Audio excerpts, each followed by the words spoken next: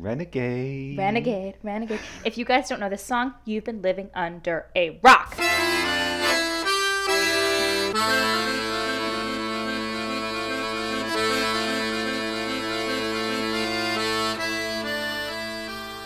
Welcome back, podcast listeners, to number 38 of the Nail Social Office Hours podcast. Today we are 50% powered by mom jeans. Rude. What? Not rude. Lean into them. I'm wearing my mom jeans today and just said, "Oh, you're wearing those jeans again?" Like I can't wear them more than once. Like I'm an outfit repeater. In a week. I It's wore only them last Thursday. week. I wore them last week. It's been 7 days. Oh, okay. Okay, for those of you who don't know, I am Rachel Jackson. I am the social analytics manager at Nail Communications, and at Nail Social, I am lead scientist. And I'm Jess Bachman. I'm digital strategy director here at Nail Communications at Nail Social. I am the lead scientist junior, the third. We are a couple kids talking shop on this podcast about all things organic social, all things paid social, and everything in between. We've got a packed show today. For this week in organic, we're going to do a TikTok update. A lot of things going on in the world of TikTok, and we want you to be privy to all of them. Always a lot of things going on. For this week in paid, we have a very in-the-weeds section. We're going to talk about campaign budget optimization and some of the strategies that we're taking on for that as it becomes Facebook's sort of new standard for advertising. Some new strategies, not the same old Not CBO. the same old. We're moving on to new CBO stuff. New stuff. Then we have a segment where we're going to talk a little bit about Instagram and some Bud Light news. It's sort of a historical look at the past 6 months of Bud Light's Instagram. And then lastly, we have an Explain That tweet. We're going to talk about user-generated content and why that's working. And then finish up with a rant wheel. Yeah, so let's just dive right into it. Wait. Renegade. Go. Got one. Go. Oh, yeah. Go.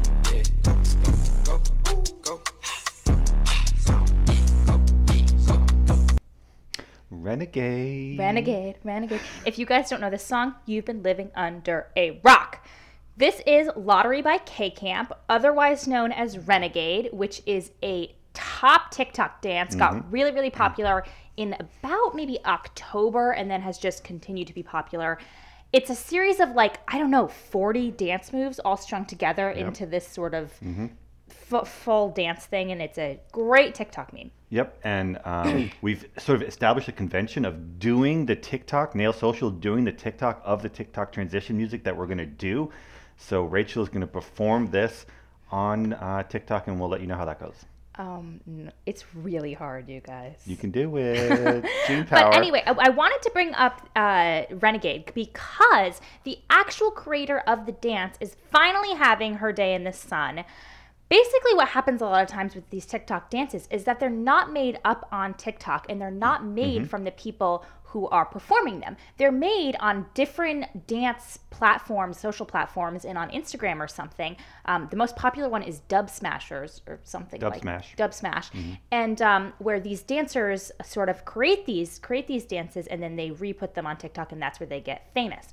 So this happened to one user, Jalea Harmon, and she created the Renegade dance and posted it. And then it got picked up by really popular TikTokers, Charlie in particular, and sort of spread like wildfire. But she never got the credit because a lot of times, you can't really tag very well on Instagram if someone, or on TikTok if you don't know who the originator of the dance is. And so it goes and spreads and spreads and spreads, and someone like Charlie or other top TikTokers are getting income and brand deals from, these dances, whereas Jalea is getting nothing, and she's the creator of the dance. Yeah, but she is finally getting her due, and a lot of creators don't get their due.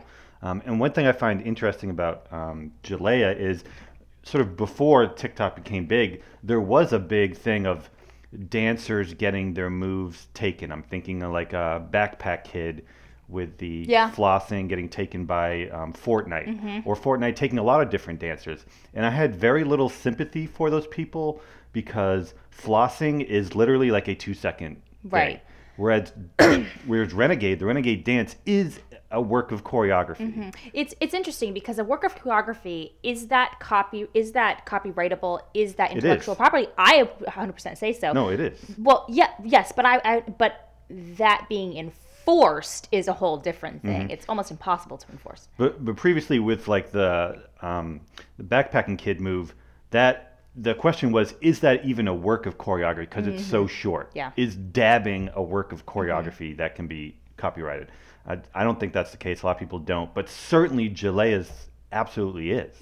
Yeah, so I'm so happy she's finally getting credit. And so that's an interesting development as we think more and more about how TikTok dances and TikTok copyright it becomes an issue.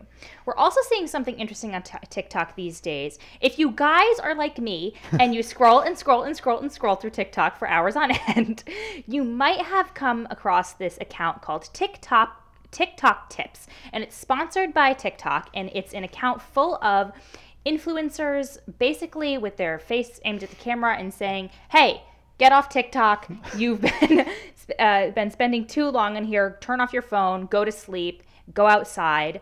And it's really interesting. Basically, they're being like, this is so addictive that we need to encourage people to take a break. Yeah, and some of them aren't good content, but some of them are kind of good. They're being creative with it, and I find it interesting because when I'm scrolling through it, I do not think, oh, you're right, I need to go outside. I'm thinking, hey, that's pretty cool. What else is next? It's just I struggle to see the effectiveness. Yeah, of this. it doesn't really work for me. I mean, I definitely kind of watch it, but I don't care that much or think of it as terribly effective. I don't know. But what's interesting is this is the first time I'm really seeing a overt example of this on social media. Instagram, for example, has the "you're all caught up" notification. If you Right. scroll through all of your Instagram posts and throughout the entire 24 hours or something, and then it goes back to where you were before, you'll get that notification from Instagram, and it's sort of kind of subtly telling you to, hey, go get off Yeah. your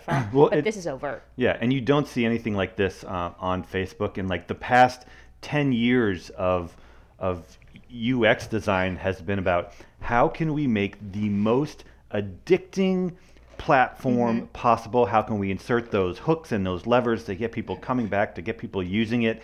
And it feels like we've reached the sort of event horizon of that, where it's okay, we created something so addicting, we now need to pull back for. I mean, I don't exactly know why they're doing it. I'm But not it's- sure why either. I mean, I think there's a certain thing to be said about them trying to have some safety measures in place for the impressionable youth on here. Or for PR, Or for but that's what I regulation, mean. or- For vanity's sake, not necessarily because they want you to leave the app. It's more just that they can't look evil. And I think a good example of that is what they're doing in the UK right now, which is putting in these safety features or parental controls to basically control a child's account. So now, and I think this is also very because the UK has some rules like this in place, it's a little bit, it would be more popular there, and it'll work better there. I can't really see this working in the United States, but basically a parent can link to a child's page to be able to control some of the content that they can see, control the time they can spend, and who can send them DMs. Yeah, as a parent, I am all aboard with these. I would certainly make use of them. I fucking hate the idea of people messaging my daughter in Roblox or Minecraft servers or whatever, or Xbox Live. I mean, all these other platforms where they recognize that my daughter is a child somehow, and now there's weird people there. I mean, that's gross. As a child, this is trash. Do the voice. I'm not gonna do a child voice. No, but I guess as a child, if I was 15 or 16 or something, I'm a minor, but I still want to be able to look at all the That's content that's I want. not a child. I mean, That's a child. Okay, Jess, that's a child.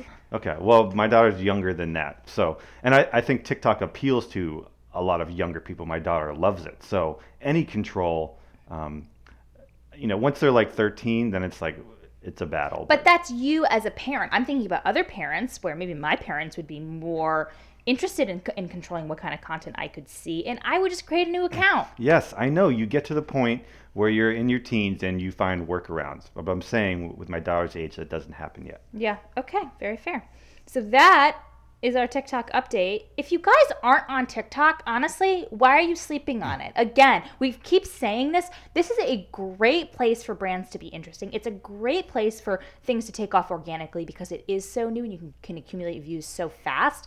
Please look into it if you haven't already. Yeah, another feature that they're testing, which I just saw, was the link in bio, which is gonna change the game in all sorts of ways. I mean, one reason why brands didn't jump on Instagram or very quickly is because there's no place to send people. Right. But now there was, and we're happening. TikTok is learning from that and just developing at a much more accelerated pace than these other platforms.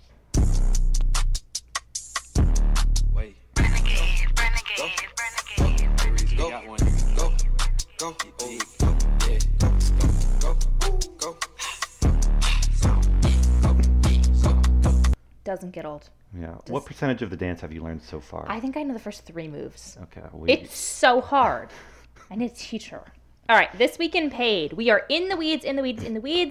If you are not someone who uses Facebook's ad platform a lot or the ads manager, this might be a little bit of a jargon to you, but it is important because this is how your money is being spent. You need to understand how the structure of your campaign is set up so that when you go into your ads account, you know what your media buyer is doing. Right. And CBO it's this thing that optimizes on the ad set level versus the ad level or whatever. And we talked about it a bunch, and it's coming, so you need to use it. And we've been thinking a lot about it. And I had this sort of epiphany over the weekend where I literally messaged Rachel, and I was like, I had this epiphany about CBO, and I wanted to talk to you about that in particular. So normally what we do is like we have a campaign and then we have all these different ad sets, and the ad set has a particular audience in it. And within that audience is several different ads. And then Facebook will see which ad performs best and optimize for that ad. A lot of times, like if there's 5 ads, 1 or 2 ads will take up most of the spend. And we're not exaggerating by saying most of the spend. If there's 5 in there, one will have $100, one will have $3, one will have 65 cents, one will have $25. So there's Facebook clearly chooses a winner. And if you don't want it to choose a winner, if you want to sort of force spend, you can't have all of the ads in one ad set competing against each other. You need to put them in different ad sets. And I think this is what Jess's sort of epiphany was about. Right. So if you're doing broader targeting or larger lookalikes where there's millions of people that you potentially could reach, Facebook needs to figure out who to serve your ads to. It needs to find the people that Facebook thinks is going to resonate with your ads. But one challenge when you have multiple ads in an ad set is, particularly if they're different types of messaging. Like let's say you have a particular product, like it's shoes, and maybe one of the ads is about it's lighter, or one of the ads about it's cheaper, or one of the ads about it's more durable. Those are 3 very, very different pitches, and they will appeal to 3 different types of people. They might all be in the same umbrella audience. They might all live in your lookalike audience, and they may all be similar, but what that messaging, they will have one that appeals to them the most. Right. And so competing against each other is not something that's terribly effective for us because Facebook is only choosing one at the end of the day. Right. The ad set is not going to find the people that kind of appeal to all these different people. It's going to be like, all right, it's people like the lighter message, and we're going to go find people that like lighter shoes. That doesn't mean that there's not people out there that like more durable shoes. It's just that there's no room in that ad set optimization to find those people. So what we've started doing is making one ad set with one style of pitch in it, and then another ad set with another style of pitch. And all of these ad sets are in one CBO campaign. So there's still the money is still moving around liquidly, and there will still be a winner. But we are forcing spend. We're putting in minimums of $100 or something like that to force Facebook to put in enough data to that one ad to choose that type of person to see if it really is an effective ad or not. If it's below benchmark in terms of click-through rate or cost per click or something, yes, we'll take it out. But if it's finding the right people because it's not competing against the other ones, then we would want to keep that. But we need to make sure that Facebook isn't just choosing a winner out of the blue and giving it $100 and everything else 30 cents. We need to, sort of push out a minimum amount of spend for each of them. Right. It's really just putting each pitch or each angle in its own lane where it can find its type of people. Absolutely, if like you find that durable is working, put multiple ads in there that all pull at durability, because you want to have the best creative that's going to work for that, but you don't want to have durability compete with a whole other pitch or angle. It just doesn't make sense. That being said, we are testing this, and it could blow up in 2 days. And we'll let you know.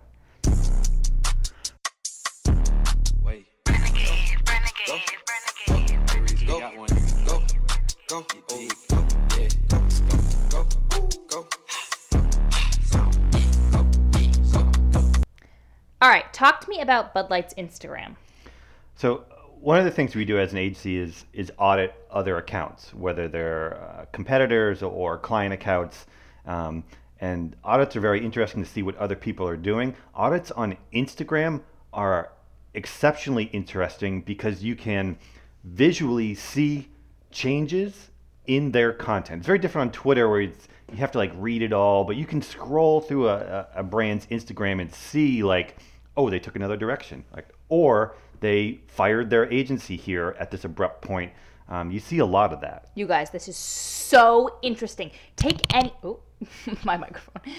Take any big brand, go to their Instagram, scroll through a few months, and you will see changes in campaigns, changes in maybe they got a new agency, maybe someone got fired. You can absolutely tell which directions they're going because they're not smooth transitions. And we see this so clearly in Bud Light as an example. Right. So if you go back to pre-September of 2019 and you scroll through Bud Light's Instagram feed, it is very typical brand, people smiling, holding a Bud Light. A lot of summer stuff. A lot of, it looks a lot of fake, stupid poolside bikinis. A lot of high quality images of people with a Bud Light. But if you scroll through it now, recently, it is a 100% meme account.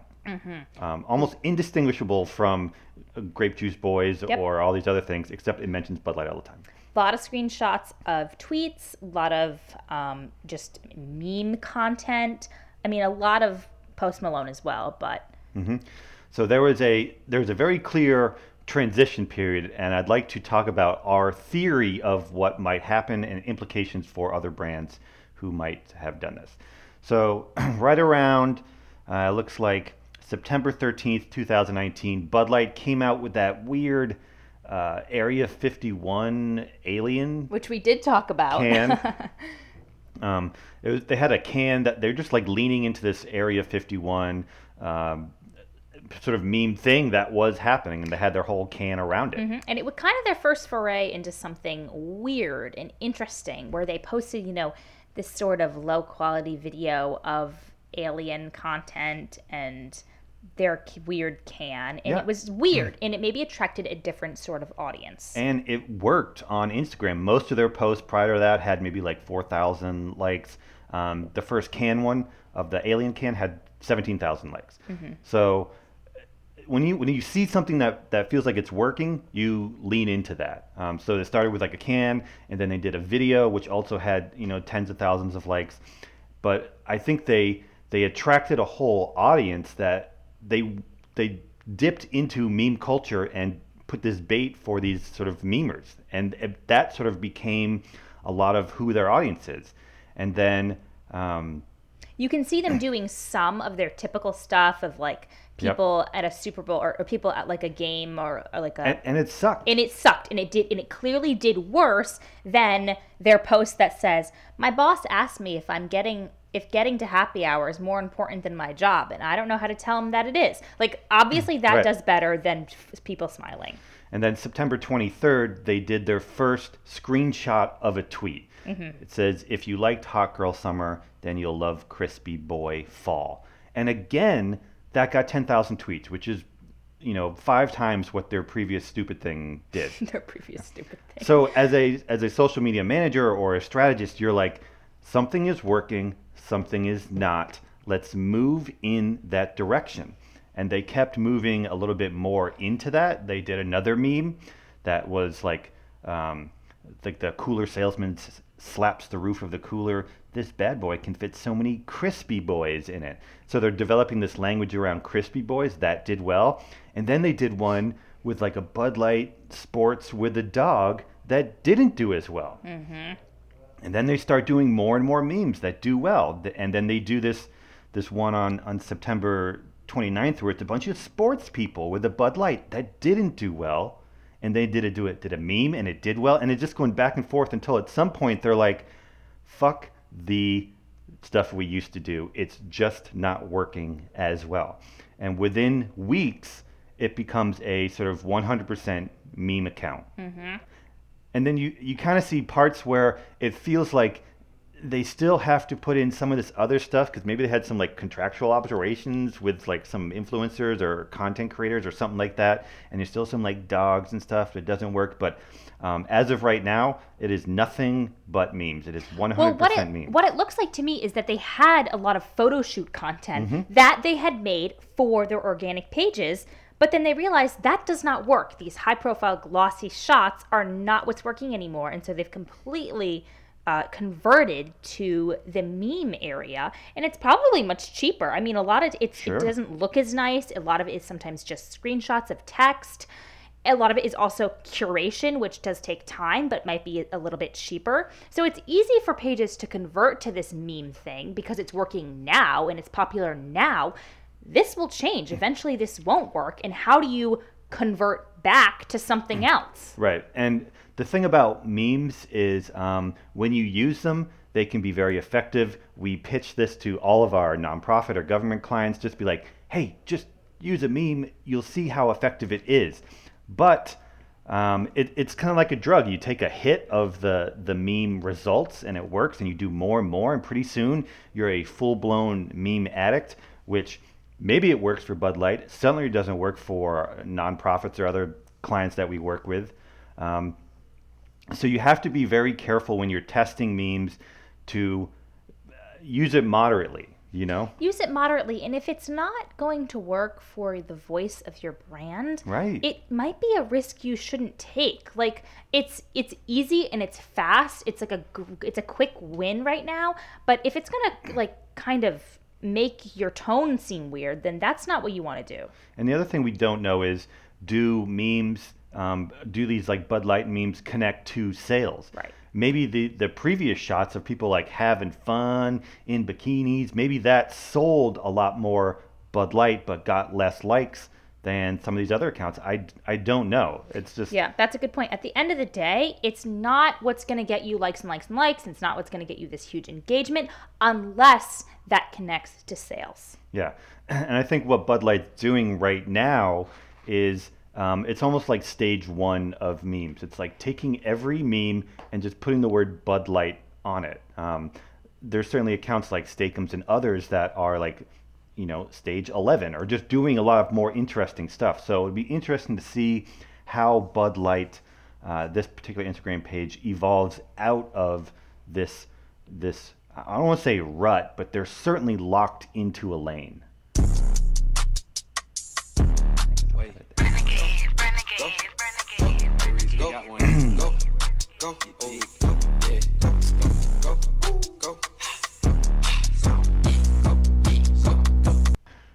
Okay, explain that tweet. That is my favorite segment. Yeah, because it's just Jess Jess on Jess right now. Oh my God. Okay, so on February 15th, we tweeted, user-generated content is having its moment as effective ad creative. But why? Some ideas.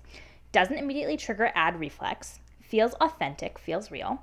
Doesn't tell a story. Funny enough, the most effective ad our agency made last year hit all of these points too. So basically just saying, yes, UGC is effective for these reasons, but one of the ads we recently made that wasn't UGC style, that was actually required a photo shoot or a video shoot and required a huge script and a lot of approval. Also, it hit these points where it didn't trigger that reflex. Right. It did feel authentic. It didn't quite tell this huge story. Right. UGC is working. That doesn't mean let's all make UGC now. Let's look at why UGC is working and incorporate that into stuff that has more storytelling or not storytelling, but has more effort into it. So like doesn't immediately trigger the ad reflex. That's one reason why UGC works, because your brain doesn't immediately shut off. But I mean, there's only so much of that can work, because eventually every ad will look like UGC, Right. and then that will be what ad reflex is. So it's going to change. You have to be agile with this. Right. So in the ad that we made as an agency, it was a YouTube pre-roll. It kind of did look like an ad for the first 3 seconds, and then it immediately cut to something that was entirely different before you could skip. And it sort of short-circuited that part of the brain where you're like, is this an ad? Is this not an ad? So the feels authentic, feels real. That's one reason why UGC works. It feels like it's real reviews, real people. Mm-hmm. I also feel like there's a bit of this that it feels real to the brand, and it's not. It matches the tone of voice that the brand has. I think that's incredibly important too, because for example, if you are like what we just talked about with the meme page, if you're a nonprofit client that does not have any humor and you're using a meme, there's some weird disconnect there. Yeah. Yes, that can work if you have humor and you have a tone of voice that feels familiar. But if you don't, again, there's disconnect. So you have to feel like your brand voice is still there. Right. And authenticity is such a tricky word, and it's hard to put authenticity in a brief and execute that in a way that is authentic. It's almost like an opposite, But we managed to pull it off in this particular ad. And the last one is, it doesn't tell a story. And I think we all think that, these ad units, these 30 seconds, it's like, what story can we tell in 30 seconds to get people emotionally aligned with the brand or do whatever? And this particular one didn't do that. It didn't attempt to build this narrative. It was a very long ad. It was like a 2-minute ad, but it wasn't no beginning or end. It was very different. And I think part of the ad reflex is when you see something in your feed and it's like, part of it looks like an ad because it's production. The other part is because it's got this narrative set up that a lot of ads try and tell a story in 30 seconds. Mm-hmm. I really struggle with this because when I look at the results, I see ads like that not doing as well, but I really think there is some validity to them if you can crack it. And that's the thing. It's not easy. It's not easy to tell a story in 30 seconds, but also feel authentic, but also not look like an quote unquote ad. It's hard, but I think it can be done. I don't think it should be avoided. It just needs to be worked on. Right. The story in 30 seconds is a convention that comes out of TV. And it's another example of applying TV conventions to social. Mm-hmm. You can't tell a longer story on TV because airtime is so expensive. You can't put like 8 ads in over the course of one thing without breaking the bank. But with social, you can tell a longer story over a longer period of time. And the most effective ad campaign that we ran last year wasn't one where we told a story in one unit. We told a story over 14 ads. Mm-hmm. I think that's a really good point. And it's not just the fact that it's cheaper. It's also the fact that we have all of these tools, these retargeting mechanisms that we can have in our tool belt to continue to tell the story. So we can evolve the story based on if somebody clicks into the website or if somebody's watched for a certain percent of time. If somebody watched one video, we can serve them a different video. There's a lot of options we have to evolve a story, and it does not have to be in that 30-second one ad unit. Right. And then we have to think about the comments as well. Like there's so much. Yeah. Yeah, TV ads don't have comments. Social ads do. They're participatory. Allow people to come on the journey. Allow them to affect the story. Allow them to have choices in the story. That's what we did on Reddit. And the comments at the end of this campaign were literally like, move over, Lord of the Rings. A new epic has been written, and we've lived it. And it was just, you talk about like storytelling. It doesn't get bigger than that in terms of ads. You like comments. It's very rare that a user will see a TV ad and be like, move over, Lord of the Rings. I'm part of this journey. It just doesn't happen. But you have those tools on social. Social is a perfect platform for storytelling. You just need to think a little bit broader than one ad unit. Wait. Go. Go. Got one. Go. Go. Oh. Yeah. Go. Go. Wheeling in the rant wheel. Okay, here are options for today. Whatever VaynerMedia does, the increasing complication of TikTok dances, and Twitter defaulting to top tweets, even when you set it to recent tweets. All right, let's spin this wheel. Let's get some good ones. Ooh, what is it? What is it? It is whatever VaynerMedia does. Oh, take it away, Rachel. I don't have any opinion on this. Oh, okay. He doesn't really bother me. Like, yes, he kind of is like overly, I don't know, douchebag-esque, but I don't know. I mean, he's fine. So there's Gary Vaynerchuk. And Yes, Gary. I'm talking about Gary, not VaynerMedia. There's VaynerMedia. Gary Vaynerchuk is a content creator to the 9th degree. He created a advertising agency in New York that has thousands and thousands of people, and it spun up very quickly, and they got a lot of clients because he's Gary V, and he's very high profile. What kind of bothers me is that Gary is certainly a huge champion of social. Absolutely. He's very early onto a lot of platforms. His agency, that is kind of their pitch. They're like, we are the social type things. But the content coming out of that is so basic. It's like elementary. It's not like great ideas. They had multiple Super Bowl spots during the Super Bowl. One of them was the Sabra hummus one. Did you see that? Mm-hmm. And it was like, the brief was like, let's get all these people together to say a line, including TikTokers, because that's so innovative, and people from a meme. Yeah, it's like very level one. Like when we just talked about how Bud Light are using level one memes on Instagram, this feels like level one social. Like not evolving past just using the mechanics of the platforms. Right. Another example is the baby or the peanut one. Mr. Peanut died. Okay, that's great. And what I think what did work was them saying, planters saying, we're not gonna advertise anymore because of Kobe Bryant or whatever. And then people were like talking about that. So they built up a lot of hype for what's gonna happen at Mr. Peanut's funeral. And it was just like, oh, we copied Baby Yoda. I know. I really don't understand what happened with that. And then there was some social media fallout afterwards with the Baby Peanut account. I don't know. It just feels like it's nothing lasting. Yeah, and it feels like they have a lot of money and they have a lot of huge clients who are putting a lot of effort or expectations into them to do something very creative on social. Something innovative is what I'd like to see, but it's just not coming out of there. And that's all I have to say. Wait. Go. Got one. Go. Go. Oh. Yeah. Go. All right, let's plug some things.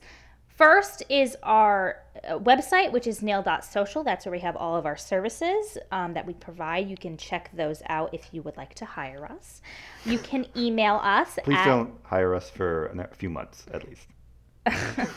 You can email us at coffee@nail.social. That is our email. You can find us on Twitter. We are nail.social on Twitter. That is where we are probably the most active. We write the most there. And we're on TikTok at nail.social, and we're on Twitch at nail.social, all of the things. So holler at us if you want to.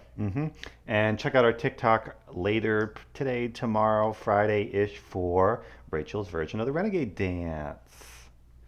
Thanks, guys.